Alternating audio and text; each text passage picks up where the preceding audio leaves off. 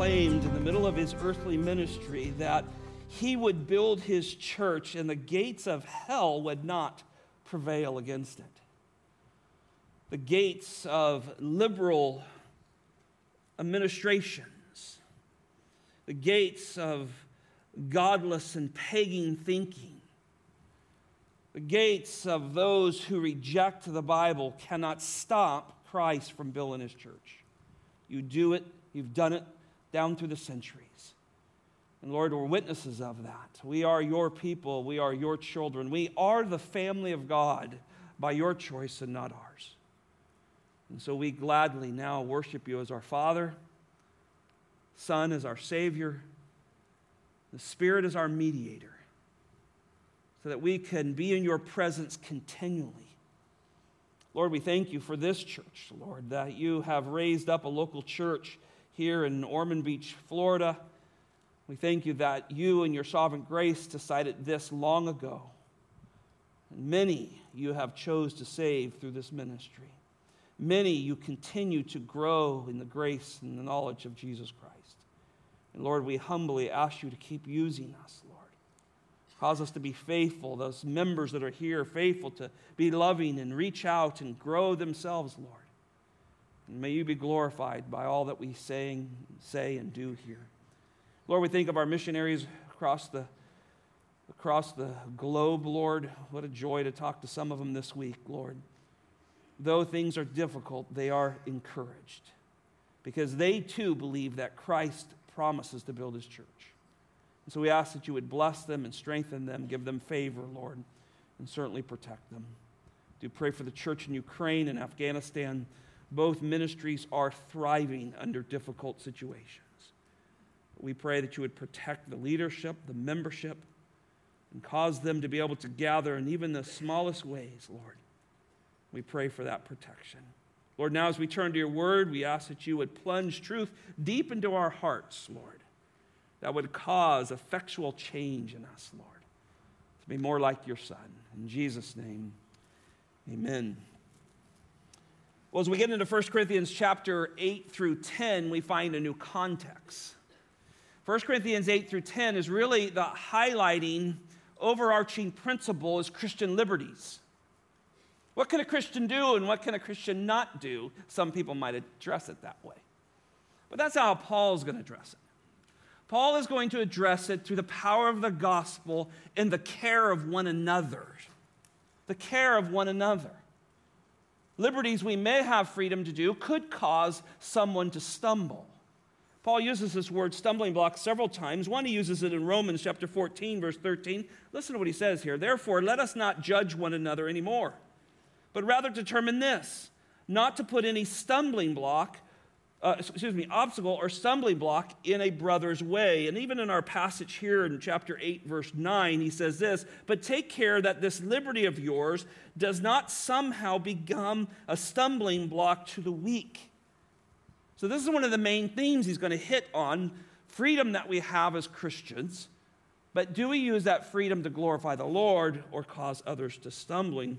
The stumbling block is an interesting word. It's not so much what highlights an offense to somebody. Some people think it's you've offended somebody. That's not what the word means. It means that you've urged them to practice or participate in something that causes them to sin against their conscience. That's what that means. And we know as Christians that the Spirit of God affects our conscience through the Word of God. And so Paul's very concerned about this church that is struggling to obey Jesus already and how they're handling their Christian liberties. But there's a larger question that Paul wants to deal with. And that's what we're going to deal with the first 3 verses here. That's the question of knowledge versus love. Knowledge versus love. So in chapters 8 through 10, Paul's going to tackle that this way. First, he's going to give a very detailed exposition of how a Christian is to handle worldly idolatries, the things that the world loves, without causing someone else to stumble or sin against their conscience. And he's going to do this, he's going to motivate them through the love of Christ to be careful of this. Then he's going to show how a Christian is to understand their involvement with family and friends who are still in the pagan world. We're going to see that through this text as well over the next few weeks. He's going to remind us that he has the authority from God as an apostle. God has sent him. The apostles, there are no more. There were these apostles given by Jesus who were disciples, and then Paul and Matthias were added after the resurrection of the Lord Jesus Christ, but this was it. And he'll highlight his authority as apostle, but what he'll highlight more in the text, as we'll see, is the power of the gospel to motivate us. Paul would much rather have us motivated by the gospel of Jesus Christ than by his authority as an apostle. And then finally, we'll see that Paul takes a very strong stance against Christians going into pagan temples and engaging in pagan worship. And that will really be practical as we get into the issues of the day that Christians are constantly pressured to be a part of. But before that, the Corinthians seem to be asking him another question. They're asking questions about knowledge.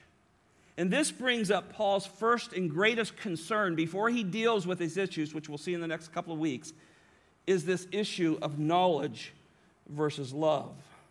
See, they believed that they had knowledge. In fact, they believed that the center of all things was knowledge, wisdom. We've seen that earlier in chapter 1. And because they have knowledge, now they believe they had freedom and they had authority to exercise and do whatever they wanted to do.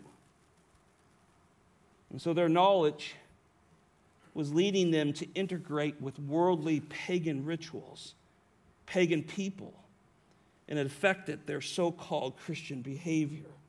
So Paul's going to bring this strong biblical opposing view again to this church in Corinth. This church in Corinth reminds us that they're probably not the example church. So we don't look to Corinth for its doctrine within its church, but the doctrine that Paul teaches them as it goes along. Now, Paul will see that their knowledge is only partially correct because they're missing the main ingredient that a Christian should have: divine love from God. And so their knowledge now has become a problem. And knowledge and love become the basis of this context all the way through the end of this chapter and into the next. And it's interesting, as I studied this, I began to think, I would not have thought that he would have to contrast two words like knowledge and love in order to help this church live rightly before him. But Paul's response goes right to the heart. He's going to get right to the heart of the issue. Why they are so strong on knowledge in an unloving church. And we'll see him deal with this as we get into these verses. Number one, knowledge must be in submission to divine love of God. Knowledge must be in submission to the divine love of God. Now notice verse 1. The Bible says here, now concerning things sacrificed to idols, that's going to be one of the contexts. We know that we all have knowledge. Knowledge makes arrogant, but love edifies. Well, here we come with another phrase, now concerning. He's started this in verse 7, and this means he's picking up a new sentence, a new context here. And if we remember back in the first 6 chapters, he's dealing with things that he's heard that are going on in Corinth. So from chapter 1 through chapter 6, he deals with factions. Remember, there's factions develop. I follow Paul, I follow Peter, and so forth. He dealt with their love of worldly wisdom. This is what he was hearing back from reports. So he deals with these in the first 6 chapters. And he saw their desire for power and control. They lacked a Christ-centered approach. They rejected the apostles' authority. There was immorality in the church and no church discipline. Chapter 5. And then in chapter 6, he deals with lawsuits and the mishandling, the godless way they handled their own bodies and immorality as image bearers of God. And then in chapter 7, he starts to address their letter, right? They were writing back to him, and they were not asking questions like, Paul, we know you're an apostle. Could you help us with this? They're making statements of disagreements with him. And in chapter 7, they disagreed with Paul's view of singleness in marriage. But now he comes to this issue of food offered to idols. And what he does here is he deals with the heart versus the outward form that they seem to be worried about. Now, this issue with food offered to idols is not something new. In fact, it's really important to understand this. The church had dealt with how we deal with the pagan world. In Acts chapter 15, Paul had been out on a missionary journey. He had returned. Him and Barnabas had told the council there, which was made up of church elders and men there that were leading this birth of this church, and they had reported back, and there was pressure upon these Gentiles to do certain things. In fact, there were some that were wanting them to keep the law, but the elders came back and said, no, Christ is the end of the law, but there are a few things they need to be careful for. So the Bible has already given instruction. There was already instruction out there for this church, but they were struggling with it. And so the expression of food offered to idols as he makes that comment here is really what he's using to get to their hearts. But I want to take you back to Acts chapter 15, verse 28 through 29. Here's what they said to them. This is what the council said to the early church when they thought about this Gentile church, right? And so it seemed good to the Holy Spirit and to us to lay upon no greater burden than these essentials, right? So Paul and Barnabas are reported of this great explosion of churches in southern Galatia and around where they have traveled. And so they came back and said, we shouldn't burden these people with Jewish pressures. And he says this, he gives about 3 or 4 things here, that you should abstain from things sacrificed to idols. It's paganism. Right off the bat, the council in Jerusalem in Acts chapter 15 says you should abstain from things offered to idols. But here's the Corinthians now going, well, was that really for us? They're already doubting leadership from that. The next phrase was said, and from blood. Now we remember on our series in Leviticus on Wednesdays that the pagan nations not only sacrificed animals, and we'll see what they did just in a moment here, but they drank that blood in order to gain life themselves from that sacrificed animal. And God said, life is in the blood, don't do that. And so the council said, don't drink the blood. Next it says in Acts chapter 15, verse 29, and from things strangled. Well, Satan loves to take what God gives to his people, put a little twist on it, and give it to the pagans. So once God brought a sacrificial system to the nation of Israel, there became a sacrificial system in the pagan world. But instead of bleeding out an animal as God gave to be a picture of a coming Christ, the pagan world strangled those animals. Just pure cruelty. And so they said, don't eat those things strangled. He's saying, don't be like the pagan world. And then finally he adds one more, which Paul has addressed quite depthly in chapters 5 and 6. Keep from fornication. Fornication was part of the religious services, the religious practice of the pagan nations. And they wanted the church to have nothing to do with that fornication that would blaspheme the name of God. And then he says, the council says this, if you keep yourself free from such things, you will do well. So in Corinth, you have the church now debating whether those instructions were really for them. You know, we're knowledge. We have these great orators here. We've become wise. Is that really for us?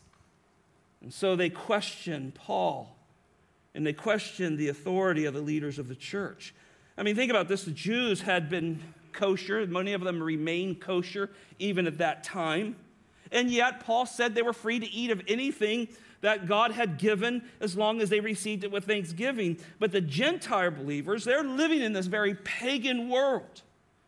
And they live with pagan families and friends that's just steeped in this religious culture. You go down to the market, and everything there seems like it's on sale was offered to idols. How do we live within this pagan culture? Could they be a Christian but still fraternize with those pagan religions. They were struggling with that. And I think it's a fair question or fair statement that they make as long as they're willing to hear the truth. And it's a good question for us. How do we handle our loved ones who don't know Jesus Christ as their Savior, who begin to get engaged with things that the world loves, that God clearly speaks against? See, Paul's going to address this all through this letter. There was also the Christian that was a weaker conscience here Paul is concerned about. You'll notice in their statement, they say, we all have knowledge. Well, wait a minute. Was that true?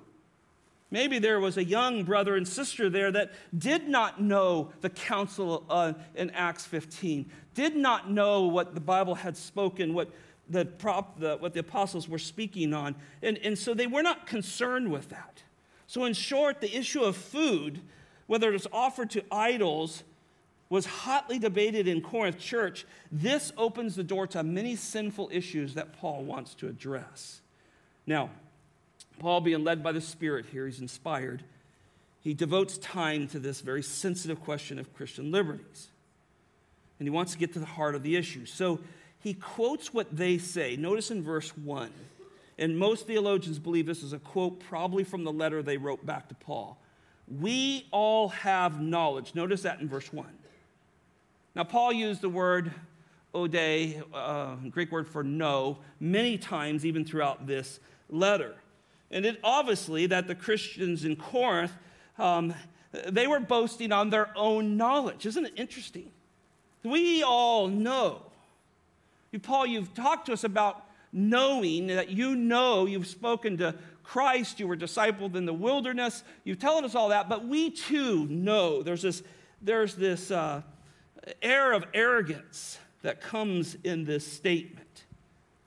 And instead of saying, oh, Paul, can you help us with this situation? They say, look, we possess knowledge ourselves. He uses the word gnosis there. We have spiritual understanding ourselves. And really, they're truly opposing Paul in arrogance, and Paul picks up on it. Now, you can pick that up, and you can see it in that statement. Now, concerning these things, sacrificed to idols, we know that we all have knowledge. That's their statement. And yet, that's not true. And there was probably some in Corinth who knew the Old Testament, knew the gospel well, but there was many that weren't. And when we have hills that we want to die on in our pride causes us to focus on ourselves and not on those around us. And Paul knows that's happening, and that's why he is going to talk about causing a younger brother or sister to stumble. But notice that Paul's first response to the issue of Christian liberty is this: knowledge makes arrogant, or your Bible might say puffed up, but love edifies or builds up. This is his first response. He's going to build a foundation here to deal with them in their views of stuff. And he says he wants them to know, you've told me that you all have this knowledge, but let me tell you this, knowledge makes arrogance. And love edifies. Now, let's be clear that Paul is not against knowledge. And neither are we. In fact, he's already commended them for seeking the treasure of knowledge. In chapter 1, verse 4 through 6, he says, I thank my God concerning you for the grace of God which was given to you in Christ Jesus, that in everything you were enriched in him in all speech and all knowledge, even as the testimony concerning Christ was confirmed in you. So Paul has already told them that he appreciates the knowledge they have in Jesus Christ. And again, the Word of God never discourages proper knowledge, growing in the grace of the Lord Jesus Christ. Let me show you a few of my favorite passages to remind myself to keep growing. Go to Colossians chapter 1.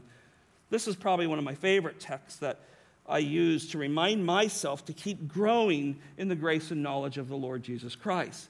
Look at Colossians chapter 1, verse 9. Because I want to be clear, here's what we say. When Paul says knowledge is arrogance or puffs up, but love edifies or builds up, he is not saying that it's not important to grow in knowledge. We want to make sure we're here. It's how we grow. and what our purpose is, what's in our heart. Look at Colossians chapter 1, verse 9 and 10. Paul again says these very familiar words that he speaks to many of the churches. He says, "For this reason, since the day we heard of it, we have not ceased to pray for you." Now listen to this. "And to ask that you may be filled," look at this, "with the knowledge of his will and all spiritual wisdom and understanding." See, Paul's own prayer life for the church is that they grow in gnoskos. They grow in knowledge that's linked to the will of God, not to their will. See, a lot of people want to grow in knowledge so they can share what they know or have the right answer in the BFG class. But do you want to grow in knowledge according to the will of God? See, this is Paul's prayer. Notice verse 10. Look at the result of this type of knowledge. So that, it's a great clause. It tells you there's a reason for this. So that you will walk in the manner worthy of the Lord. Let me ask you a question. Is the Lord worthy of our walk? Is he concerned about how we conduct our lives in this world? See, Paul wants us to know truth, so we'll walk in a way that's worthy of our Lord. Notice this, to please him in how many respects? What's it say? Oh, no, come on, Scott. Marriage, parenting, job, life, everything else? Yeah, see, knowledge leads to glorifying God. This is the goal. This is what Paul has always been about. Notice bearing fruit in every good work. And then he adds this at the end of that, in increasing in the knowledge of God. Look at 2 Timothy chapter 2 with me.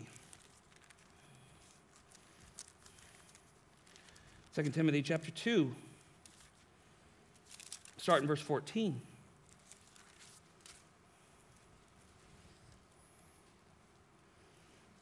There's always those that are trying to pull you away with false teaching. So he begins with that in verse 14. Remind them of these things and solemnly charge them in the presence of God not to wrangle about words, which is useless and leads to the ruin of hearers. These are those who want to propagate their knowledge, and they've found something in the scriptures or something about God that you've never seen, and if you don't listen to me, I'm leaving. That happens around here every once in a while. But notice how Paul reminds Timothy and the readers to be diligent. Be diligent to present yourself approved to God as a workman who does not need to be ashamed. There's effort put in this. There's effort put into the study of God's word. Notice it says, accurately handling the word of truth. See, God wants us to accurately be diligent, put effort into it, to rightly divide. The idea of the word is to cut straight, not around things you don't like, so that you grow in knowledge. Look at verse 16. This is how you're going to avoid this stuff, but avoid worldly and empty chatter, for it will lead to further ungodliness. And their talk will spread like gangrene. See, this is knowledge that's full of pride versus knowledge based in the love of God. It spreads like gangrene. And you know what gangrene does. You start losing limbs. And that happens within the church. When someone comes in and their knowledge is not based in the love of God, not broken and controlled by the gospel of the Lord Jesus Christ, not overwhelmed that he would die for them, and let alone know him before the foundations of the world, but yet they have some kind of soapbox, some kind of issue they want to proclaim, they cause gangrene in a church. And the shepherds watch out for them. They're called wolves. And he even names some men, right? Hymenaeus and Philetus here.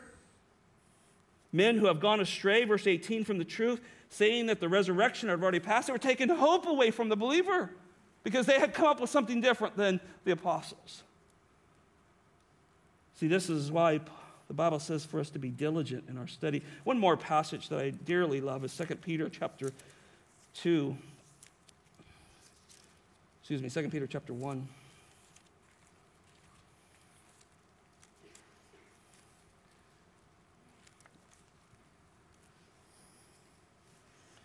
Simon Peter, a bondservant, apostle of Jesus Christ. Love those.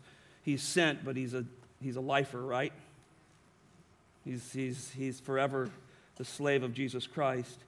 To those who have received a faith that's the same kind of ours. Don't you love that statement? Peter didn't say, hey, I got something better than you do. If you guys just line up underneath me, you're going to be okay. Some churches made him the Pope. He says, look, I got the same faith as you. You know how I got it? Look at end of verse 1. By the righteousness of our God and Savior Jesus Christ. That's how come I'm righteous.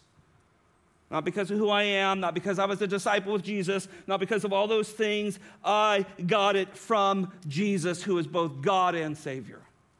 What a statement.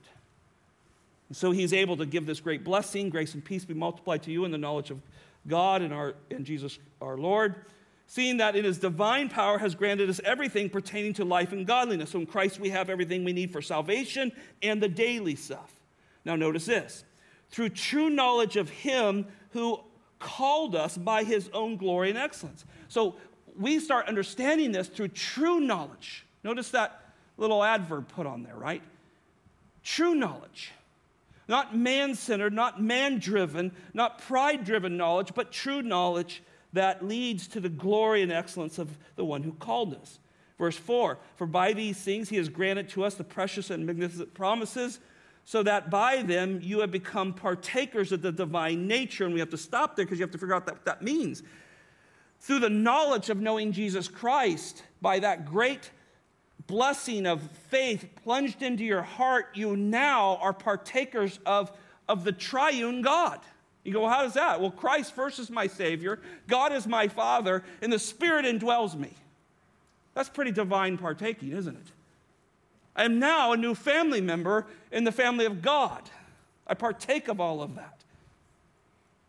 We resemble the character of God. We have a fellowship with God, and we have His Spirit that lives within us. And look what the result of this knowledge of this great faith that God plunged into our heart. We escape the corruption that's in this world by lust. Isn't that hope? You don't have to give in to pornography and godless immorality. You don't have to give in to that stuff. You're a child of the King now. And then he says this, and this is a great list, and I don't have time, I got to get back to the text here, but he says, now for this reason also, apply all diligence. In your faith, supply moral excellence, and in your moral excellence, knowledge. So there's something very important I want you to see here. He doesn't say, supply your own faith. Isn't that interesting? You know why? Because he gave you faith. So you don't faith your way to God. Faith is a gift from God. It's just like grace and faith, Ephesians 2, 8, and 9, is a gift from God. So he says, to that faith that I've given you, that God has given us, supply this moral excellence. Listen, brother and sister, if you're struggling with a lack of moral excellence, you're not leaning upon the faith God gave you. We can beat immorality. We can live godly representatives of the Savior because of the faith God gave us. But notice that leads into the next building block, and these are beautiful building blocks in a Christian's life, and I won't go into all of them, but notice the last part, verse 5. In your moral excellence, add knowledge. See, knowledge is such a key, and so when we turn back to this text, Paul is not against knowledge. I want to make sure you're hearing me on that. Knowledge is extremely important. And so growing in the grace and knowledge of the Lord Jesus Christ that Peter ends his last epistle with is the sacred food of the believer. Right? Catholicism believes that you get Jesus through taking the table. No, we already have Jesus. We remember what he has done. Our sacred food is the Word of God, the bread of God. That's what strengthens us, right? And so this sacred food is what we build our spiritual muscle and our tendons, and it strengthens us to walk in this evil world. Things are not getting better out there if you have not noticed. Did you pick up your Bible at all this week? Did you think biblically about anything that's going on in this world? See, God gives us the strength to grow in our knowledge. Spurgeon said this, he says, you will generally notice that when a believer gets near to God, reads his words, he says this, He tastes the unseen joys and eats the bread that was made in heaven.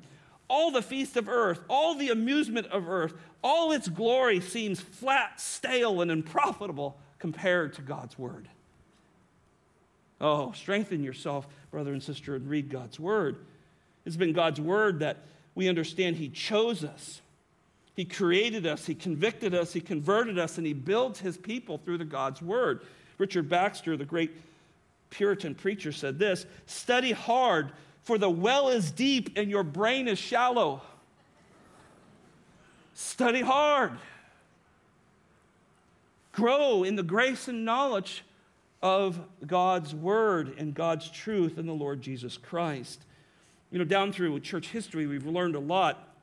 In the first century here that we're studying here to the 5th century, new Christians were led to church membership, and they were baptized, and then they were instructed in the truths of Christianity.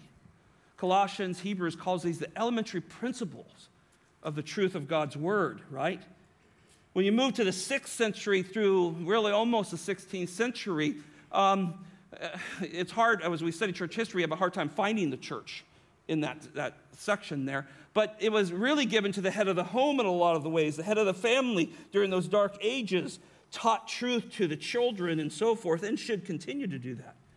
But then you have the Reformation come around, and it brought numerous writings and catechisms. Martin Luther in 1529 wrote his larger and then his shorter catechism to instruct believers how to not be ignorant of basic teachings of the Scriptures. In 1536, John Calvin composed a catechism to educate people in Geneva, not just once a week, but every day. He put out a catechism so you could read it every day and grow in the grace and knowledge of God's word. In 1563, the Heidelberg Catechism became a standard issue guide for the churches in Germany, in Netherlands, and even America. In the 1600s, 46 through 47, in England, the Westminster theologians composed a shorter and larger catechism to help educate people who are coming to the church, getting saved out of the world, and turning from Catholicism. And they wrote a catechism to help them understand that it wasn't by works. It was by the faithfulness of God. So down through the centuries, the Bible-believing church has been discipled. This is what we do, grow in the grace and knowledge of the Lord Jesus Christ. And throughout the centuries, the church has been imparting biblical knowledge. Problem is, at times, some of this imparting of biblical knowledge has become just an intellectual exercise. And that's where the church became stagnant. Look, knowledge can be glorifying, but a church will stagnate, listen to this, if knowledge does not meet divine love. When you study your Bible, if you don't have a grasp of the divine love of God, all you're going to do is become arrogant, most likely. Divine love opens up the breadth of who God is in His knowledge. And so today, we actually see the reverse happening in our churches. Now we have these lovey-dovey churches that don't teach the Bible, right? We have churches that are obsessed with some superficial love. And they want to integrate the world's philosophy. Church in America right now is integrating the world's view of marriage and gender into their church, when God is explicitly clear on those issues and many, many others. And so now we have a church that has rejected truth. They've not passed it on to the next generation. When I grew up, there was emphasis on memorizing the Lord's Prayer. Sometimes it was like a little rabbit's foot, right? Say this before you go to bed.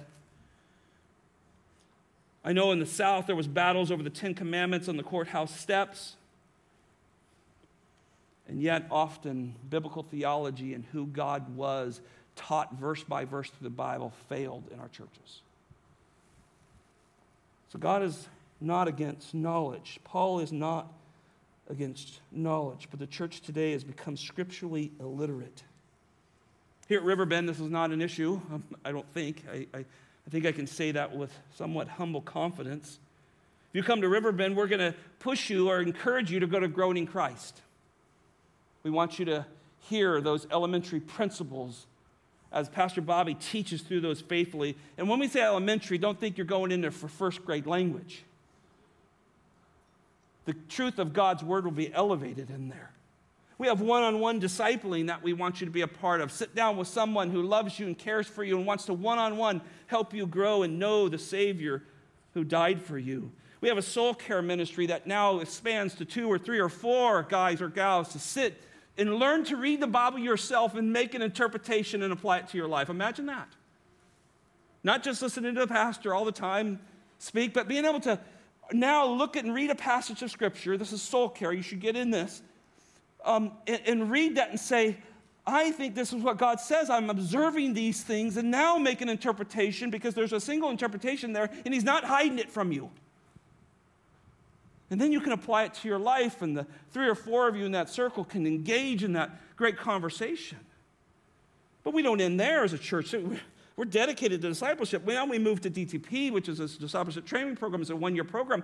That's a little bigger group, more classroom style, but intense on knowing our God, how he saved us and how he set us apart, and how he continues to grow us in the image of Christ. From there, you can take Bible college classes and seminary classes. You can get into BFG. You can go to biblical counseling, and there's countless Bible studies. And we pray that our staff and our volunteers are growing in grace and knowledge of Jesus Christ to help you along with that. I'm making this hard push, if you're not tall, that don't sit back and just take in preaching all the time and do nothing on your own to be discipled. See, this is where your knowledge will lead you into deception. But back to verse 1. That was a little bit of a rabbit trail there. But back to verse 1, Paul is stating that knowledge leads to arrogancy. Should be absent from the Christian life, right? We should be known as Christians who love. And a Christian must begin and end with the love of God, right? It's the love of God that got you saved, right? He loved you before the foundations of the world. He knew you. He drew you to himself. He loved you. And when you get done studying the Bible, you should come away and say, my God loves me. That's correct interpretation. He loves me. And see, that protects us from knowledge that without the love of God turns to arrogancy and puffs up. Chapter 13, Paul writes a whole chapter on love to this church. It confuses me why the charismatic church want to use this as a passage for their doctrine when they can't even get love right. And so he says, look, love is never arrogant. It's just the opposite. Love does not tear down, love builds up. That's what Paul's trying to teach us here. Is your knowledge, listen to this, is your knowledge of God in submission to the divine love of God? It's a good question. We got seminary students in here, seminary profs. We have new believers. We have a whole range of people who are Christians in this room and are online.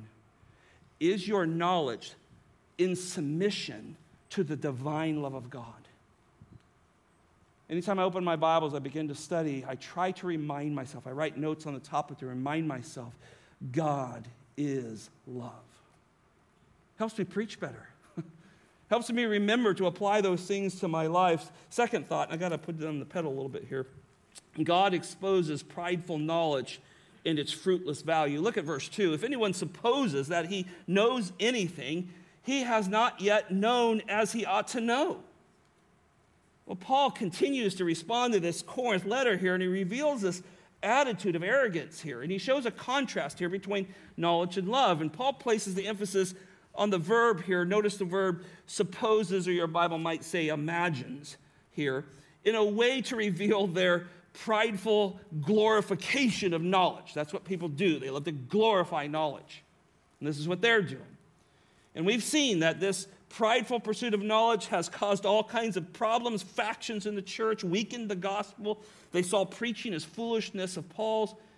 And so now he says, look, knowledge will be done away with in chapter 13 if it's not based in the love of God. So the apostle's working hard here. He's working hard for people to understand that knowledge by itself limits the opportunity to be used of God here. Now, once again here, I want you to consider this. The Corinth church felt like they had arrived. And once somebody feels like they have arrived, now they become dangerous. Recently, we received some letters as elders from some person that was looking at our church. And it was clear that they thought they had arrived in areas and they needed to teach us something. And we were willing to learn. If we were trying to interact and so forth. But pretty soon you begin to realize that there's an arrogance there and there's a frustration. There's somebody who's upset with us because we have not risen to their understanding of knowledge. And it always creates hardship. I love Romans chapter 11, verse 33, because there it tells us that we are to keep searching. Search the depth of the riches, both of the wisdom and knowledge of God, how unsearchable are his judgments, how unfathomable is his ways. And the more I study the Bible, a passage that I preached many times, last week that passage that I preached that passage several times, and I learned so much more from that sermon. It's unfathomable. You keep dipping down into that well, and you keep learning.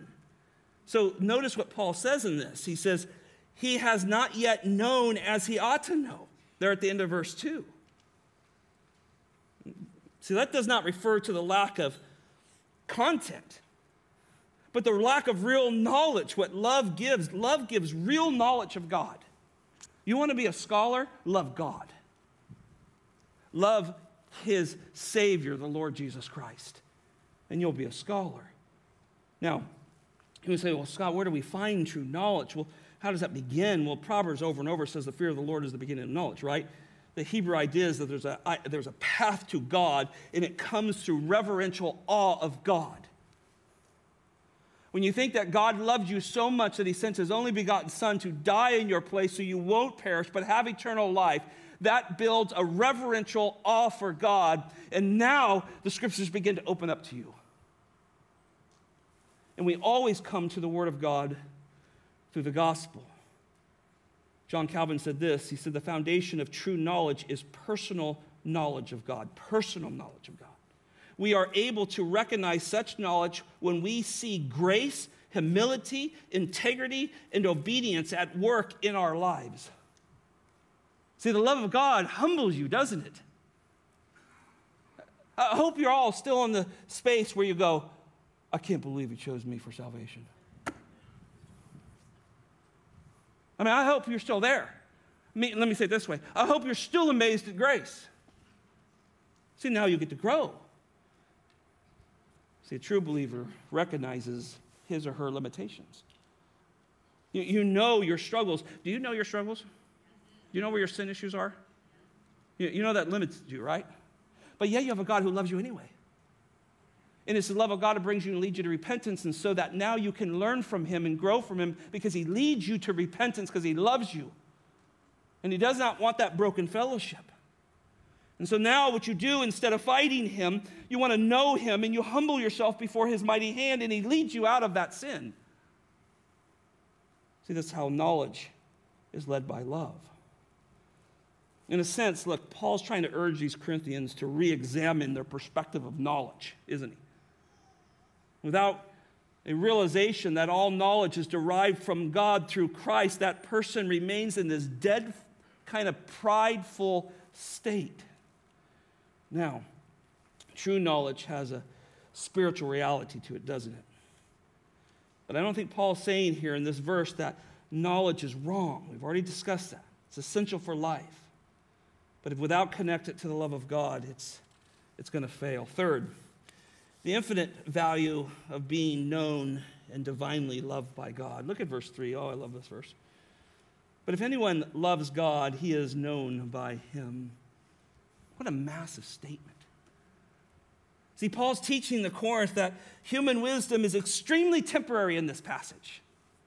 I think that's what verse 3 is saying, without saying it, right?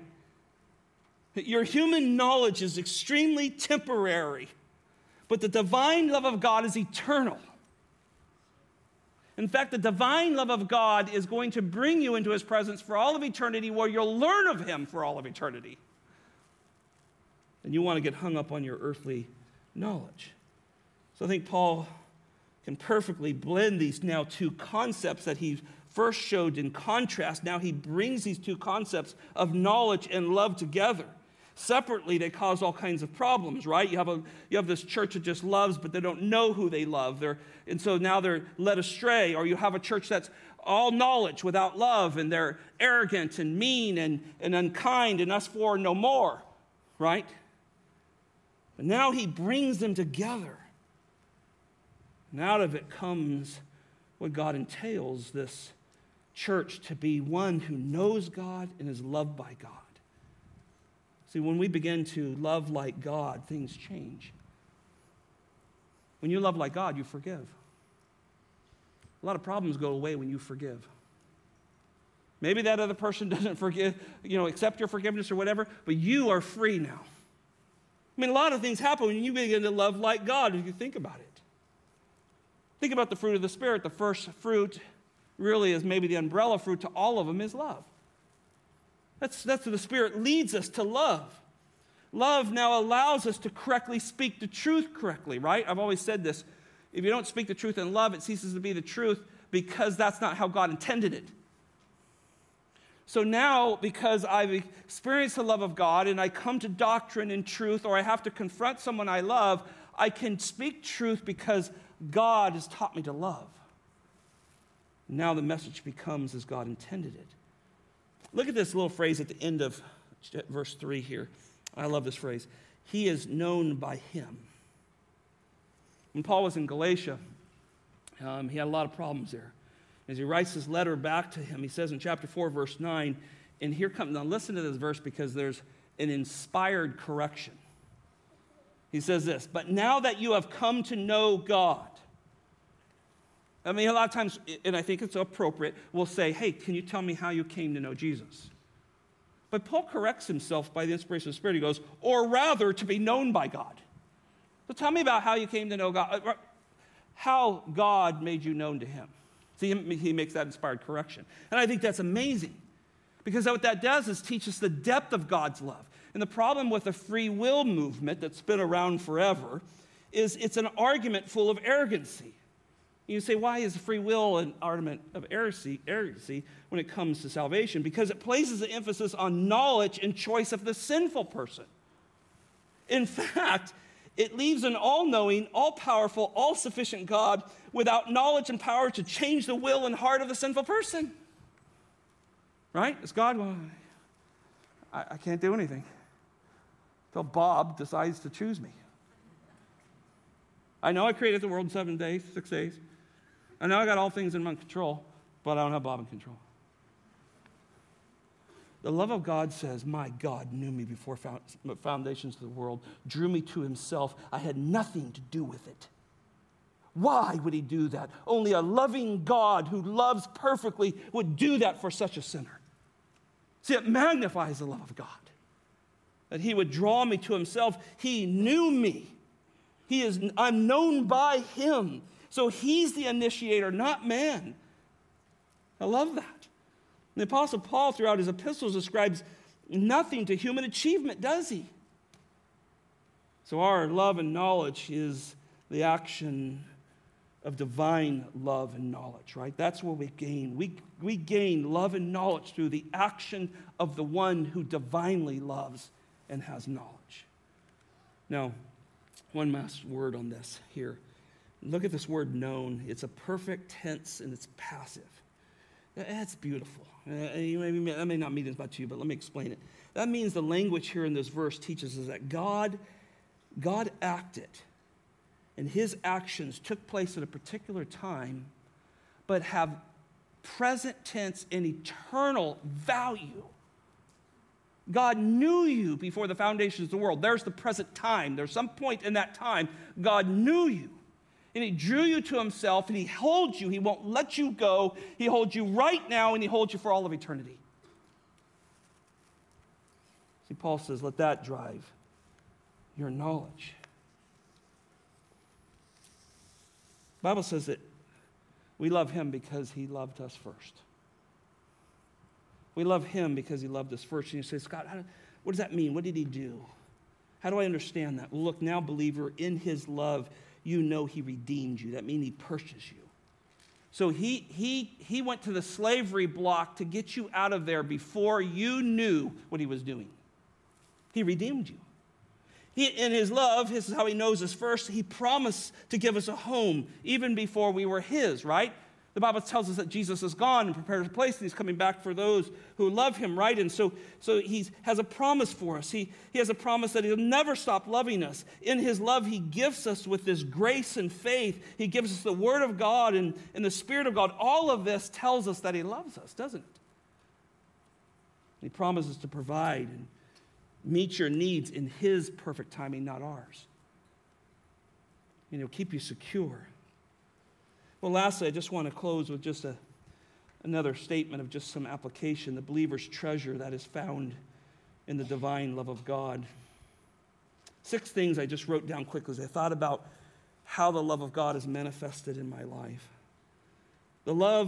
God's love is displayed in us, and we see the glory of God through that.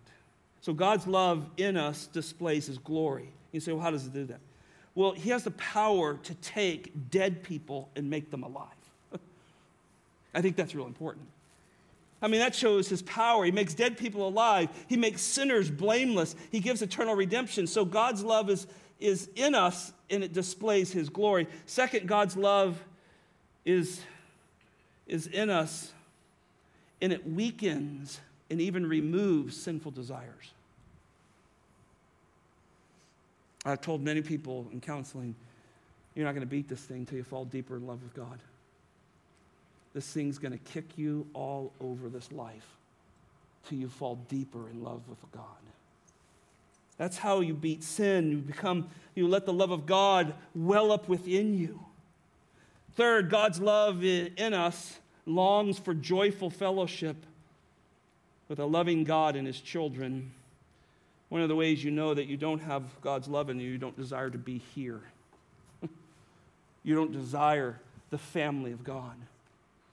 Church is difficult. You don't want to come. You don't want to meet people. You don't want to be involved. I'll just watch online. I'll never show up to church. See, the love of God is demonstrated in this that you want to be in his family.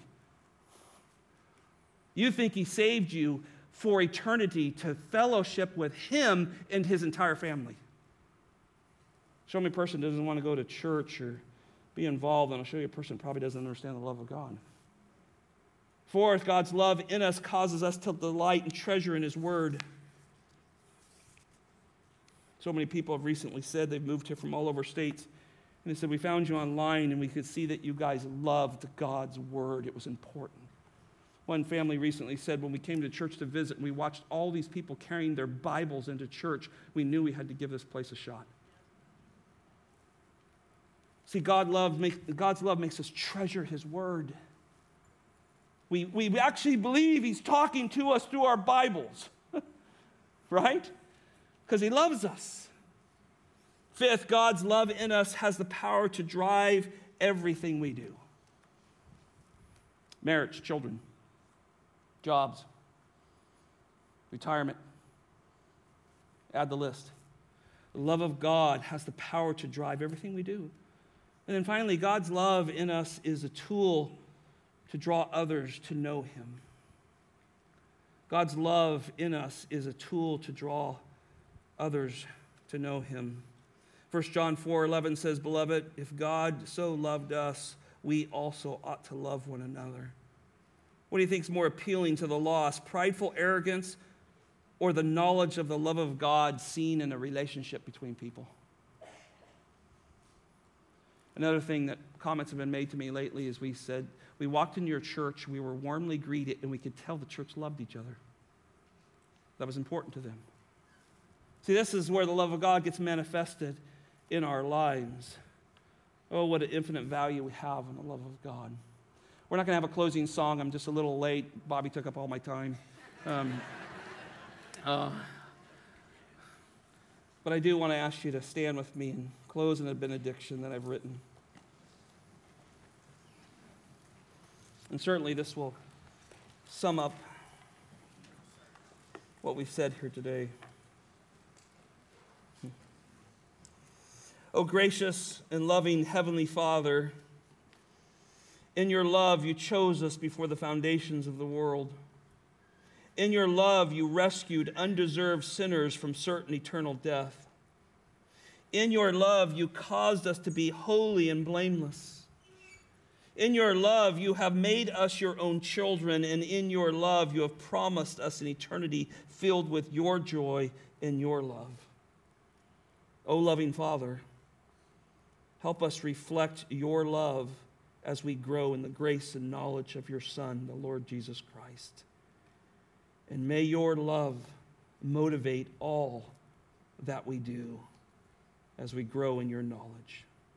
Amen.